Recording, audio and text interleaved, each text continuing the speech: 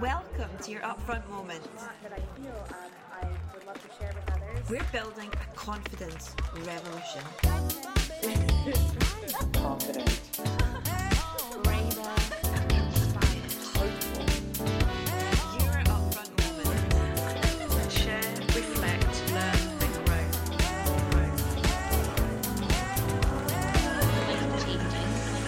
Here to change confidence, not women. Hi friends, welcome back to your upfront moment. This week I am joined by Joeita Das, who is the co-founder and the CEO of Samudra Oceans. Joy is a serial deep tech leader. She's an organisation builder, engineer, climate tech specialist, advisor and investor. She has helped build global businesses from the ground up and scale them to hundreds of millions of dollars in value, managing from 3-person to 800-person strong teams. In this conversation, we talked about confidence and how confidence is a bit like flying a plane. Yes, Joy has flown a plane and regularly flies microlights. We talked about the reality of selling a business, of exiting. She shared with us how important it is to think long term about the work you do, your job, and the long-term impact that your work is having on people and the planet. We talked about redefining our idea of what success is, and she shared 3 of her top leadership lessons from 2023. There's so much insight in this conversation. Let's go. Welcome to your upfront moment, Joy. How are you today? I'm doing very well. Thank you so much for having me, Lauren. We are here to talk about confidence and leadership, but I'd love to start at the top. Tell us who you are, what are you working on? Tell us your story. I wish it was as straight in my head as I'm trying to tell it now. So I'm really an entrepreneur and techie. Basically started out as an engineer, working in regular, very Silicon Valley engineering jobs, and then fell into entrepreneurship, literally fell in, as in there was no plan. It just kind of happened. And then along the way, ended up making a few ventures and got acquired, one that failed, but 3 that got acquired. And now currently in the process of making a climate tech company called Samudra Oceans, where we basically are trying to automatize and robotize sea farms because, macroalgae like seaweed capture a lot of carbon from the air, and we would like to encourage that. It's good for the planet, it's good for the economy, and provides a lot of employment to coastal communities, so multi-pronged effect. That's what I'm busy doing. I do wear a few minor hats now and then. So I'm an advisor to multiple LPs. I've also been a VC for a short while, and I'm still advisor and venture partner to a few deep tech funds across the world. So I'm involved a little bit in the ecosystem, 10 to 20% of the time, but majority of my time is spent on building my own venture. Amazing. And where does confidence fit into this for you? What's your relationship with confidence like? I think in general, I'm a confident person. By confident, I don't mean that I'm not scared or fearful of outcomes. I think I just have a good coping mechanism. It's a bit like flying. So those who are pilots in the audience, if they have ever tried it, and I try to fly small aircrafts and microlights, I feel like lots of people think that when you take off, after a while, you're just not afraid of the heights anymore. That's not true. It's just different coping mechanisms kick in. So danger is real, but fear is a choice. So kind of like that. I think it's a mechanism that I've hardened over the years. And my relationship with confidence, I'd say in general, is I'm a confident person. And you regularly fly planes? No, not regularly. I tried to learn for a while. And if I get the time, I still try microlights and things like that. But I'm not really a regular flyer, thanks to a life that takes 120% of my bandwidth. I don't really do anything other than stay alive. But yeah, that's kind of like the analogy that came to mind when you spoke about confidence. I guess the other thing I would share about confidence is journey versus outcome. I personally find, maybe it's not true for everybody, but I personally find that when you're very fixated on the type of outcome you want, it really eats away in your confidence. It gives you a lot of tenacity and direction, but there's a lot of fear because you wake up every day paralyzed. What if ABC does not happen? I found that it's much easier to influence ABC as an outcome if you stop thinking about that as the only goal and make the journey the means as well. not just the destination. And if you're really enjoying the journey, then the outcome is an emergent thing that happens, or it doesn't. But at least you've had a good time along the way. And that really helps to bring in confidence rather than just focusing on the outcome. It's really good advice. I mean, you've had a remarkable business career. You mentioned 3 of your businesses have been acquired. Like, talk to me about, for so many folks listening, the idea of exiting, selling a business is the thing that we're working towards. So what was the reality of that like for you? Painful in all cases, because whether an exit gets you the kind of platform or finance or whatever you need, it does mean that the baby you grew up as your own is adopted by somebody else. So it is a very painful process, and acquisition comes with multiple barriers. It isn't just about the process of it, which is also hard. Like, you have a team and there's a lot of due diligence and it takes a couple of years, and the M&A process may take up to, a year or whatever. It's also what comes after. It's like wedding versus marriage. The day is over and then you have a lifetime of it. So you kind of get acquired, yes, but it's barely the end, because normally you have multiple escrows after that. You're basically tied into your payouts for many years. So suddenly you don't have a lot of control over the thing that you did control to get success, but you're tied in and you're having to provide input. So it's a change in authority, change in life, change in mindset. It's like going from being the one calling the shots to the one who gets told what to do and still produce outcomes. It's a big shift for most entrepreneurs, and it's almost always painful, the process of giving up what you love, even if it's what we call a good outcome.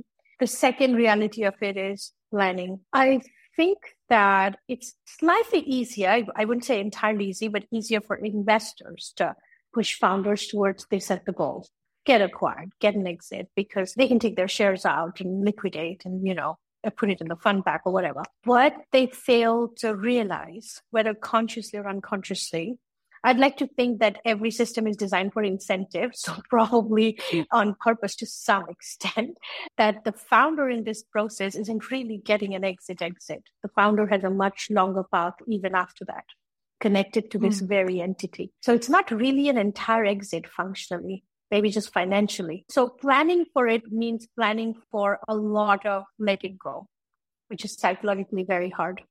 Yeah, it's so refreshing and helpful just to hear you talk about that, because I don't think we get to hear those stories. We only see the shiny headlines. And you've talked a lot about broken systems, and particularly the broken systems within the startup and the kind of funding ecosystem. Like, talk to me about what you see there that is broken, what needs to change, and, what can women like you and me and the folks listening in, what can we do about it? First of all, I think first principles, we have to question the nature of the instrument. Okay. So startups by nature for a long time have not been associated with profitability or small scale or goal orientated. We've only heard of one style, which is Silicon Valley style, get a lot of VC funding, get on the cover of TechCrunch, be really famous, try to be unicorn, exit. So it's a lot of glamour. The problem with that kind of a bubble is it attracts a particular type of personality and people. And those who are I wouldn't say well-rounded, who have slightly different mindsets, don't then get into this world because it doesn't seem like a thing that they would want to do. And that's not great, because the problem is it just becomes a very self-serving bubble, which it is majorly right now. And once you say the word bubble, by definition, you've excluded a few people from it, actually a large number. And as usual, it tends to be people who weren't in a position of power and privilege before the bubble started, which is minorities, women, and a ton of other people who just don't get to penetrate that bubble. So it seems fundamentally broken, and broken also because you would evaluate the effectiveness of anything by the outcome it produces over a long time as a system. So what are the outcomes in the world right now? Sure, you can get a food delivered to your house in 5 seconds. And yes, you can buy 20 things in 5 minutes the moment you go online, because an algorithm suggests what else you should buy. But are these all fundamentally benefiting every corner of society? Are the people who weren't well off before more well off? Is there more private capital right now in the world, or is there more social capital? And if you look at that, it does look like that fundamentally as a system, it hasn't benefited us that much because those who weren't doing well are still not doing well. They're probably doing worse. Some segments have kind of gotten into mainstream, but they're still struggling. So what has this big instrument of startup world, the $1 trillion asset class of early stage investing, what has it really achieved? All the shiny things are fine. Food delivery and a bike and a great social media. But actually, what are the biggest changes that need to happen in the world? In fact, the sad truth is it probably completely failed because the biggest thing of a species is survival. And we are sitting on top of climate crisis. We are running out of resources because we are blindly trying to build companies that are built with the policy of just make more, no matter what at the cost of. So has VC and startup actually achieved something or brought us to the brink of this position where we are today, where blind growth is killing us? So I think that we have to fundamentally re-examine the instrument. So either redefine it or bring in other instruments, one of the two. Say that this is one kind and we can't change. That's the nature of us. Early stage, product-led, lots of software, quick iterations, lots of money, lots of risk appetite, no profitability. And yes, we can't bring in a lot of diversity. Then we need other instruments that need to come in and they need to be well-funded as well. Or we need to expand this instrument and include those points of view and say, we also need sustainability. We also need conscious businesses. We have to fund 50% women and minorities. One of the two need to happen. Otherwise, we're going to continue with the crisis that is in the world right now, that we're running out of every single big resource we need for our kids to even get to teenage. But what does that look like practically, do you think, for people listening who are founders, entrepreneurs, and also people who are employees, freelancers? Like, how do we start to redesign, look at this instrument? I think we have to question how much discomfort we will take in the near short term to change definitions. So there is a lot of change in the long term.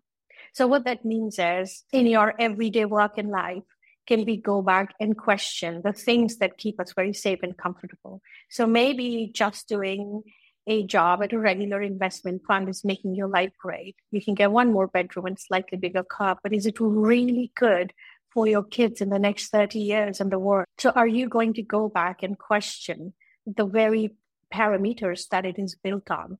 Just bring it into your work, even if it makes you a little uncomfortable, just to bring that perspective. I think LPs also need to start looking at VCs slightly differently. I think some of them are doing it, but it's a drop in the ocean. But a lot more need to do it. Like, what is your mandate? Does it include enough diversity? Does it actually include sustainability? Because these are all very connected. And then from a founder's perspective, I think we need to let go of the glamour of just being very, very cool at the cost of everything going to the dogs. Like, what does coolness really mean? I mean, it basically reminds me of a person in a very good-looking tux literally dying. Like, what do you want to pick? Live longer in a t-shirt or wear a tux and just die? That's literally what coolness seems to me right now. Do you really want to be cool or do you want to live in a planet where you don't have to put on a mask all the time? Like, which one will it be? So founders maybe need to question about not giving into this blind glamour all the time and think about what is actually good, even if it's not exactly 100% according to the rules of what makes you cool right now. Maybe the new cool is about being thoughtful. Maybe that's the new cool. It's cool to care, right? What advice would you give to women who are in the midst of navigating messy, uncomfortable challenges in their business? Don't change yourself too much to accommodate progress. We start to take a lot of new terms into the equation because that's the system telling us, well, if you do want to succeed, it's going to be on my terms. I don't call that success because then you're not you anymore. So I think there is great place, potential, and energy in a woman being herself, true to herself, and still achieving success. Will it take slightly longer and harder? Maybe, but it's still going to be yours on your terms. And I would really, really advise women to not give into the narrative of you have to be just like a man.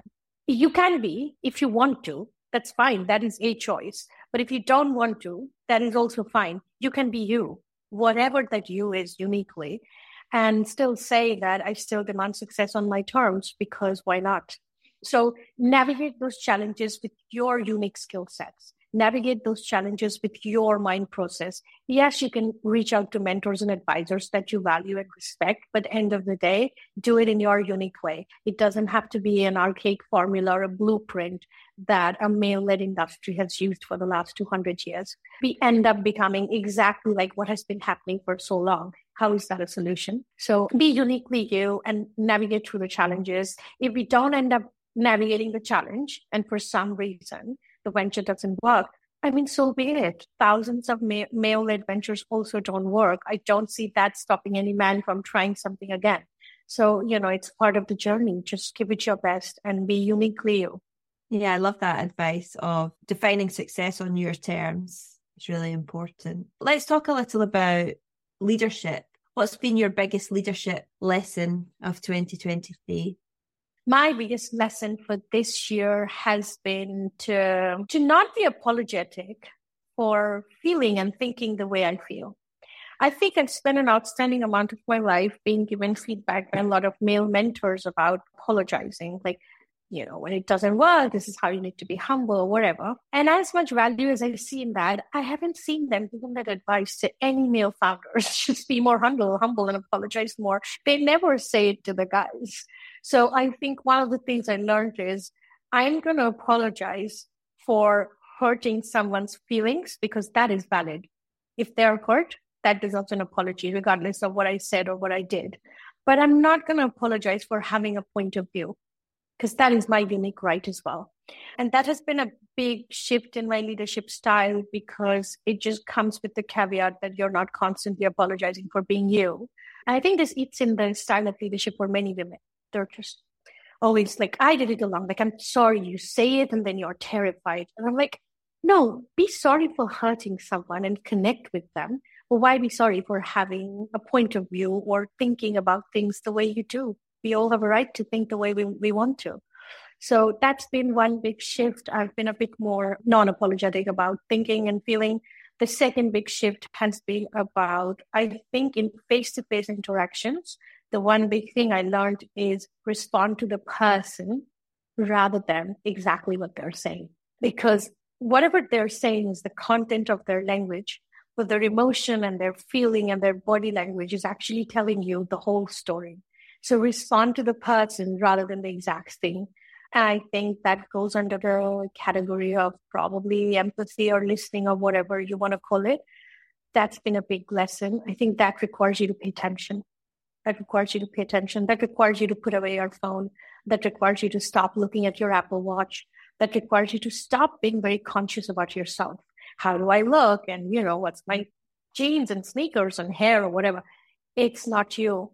All your attention is on the person in front of you. And maybe you'll see some things that will make you a much better communicator. That was the second big lesson of leadership. And the third biggest lesson for me was understanding how leadership has evolved post-COVID. I've been trying to observe how leadership has evolved. And I think that a lot of leaders had gone into wartime mode because of COVID. It was wartime mode, less resources, less time. How do we win? And because that can be a comfortable mode for a sort of personalities, they have stuck to it. They're not leaving the wartime mode. It would be nice to move into peacetime mode, where it's like, we have time, we have resources. Can we do the right thing here? 3 really powerful lessons. Thank you for sharing, especially the one about not apologizing and not faking humbleness, I think is really, really valid. So the last question I'd love to ask you, Joeita, which is a question I ask all our guests, is when we at Upfront achieve our mission of supporting 1 million women with their confidence and their leadership and their visibility, how will the world be different from your point of view? Wow, I think the biggest multi-systems crisis in the world will go away. And I have actual data to support it. So Project Drawdown lists empowering women as one of the top 5 solutions in climate crisis, which is a global crisis. Basically, it is found that over 91 countries in a research, more than 91 countries, they found that the representation of women in parliament was directly connected to how open-minded their policies were about social support and environment. Representation of women in boards is directly correlated to their carbon emissions disclosure. But it's sad that we're still not doing that. I mean, in deep tech, there's mainly sort women. Less than 1% women invested by VCs, even today, even with all the talk in drama, that's still the case. Less than 30% of authors in the IPCC report were women. So the biggest global crisis in the world still doesn't see 50% women. And for things like startup and science, almost less than 1%, which is very, very sad because it's very clear that the correlation of women participating and having a seat at the table is connected to multidisciplinary progress. And this is not, I don't think it's just a very nice to have moralistic theory. It's scientifically true. Just because women play such a big fabric society, of whatever role you can think of, the classical traditional role or the modern roles, we're literally there in all the decision making, just like men are.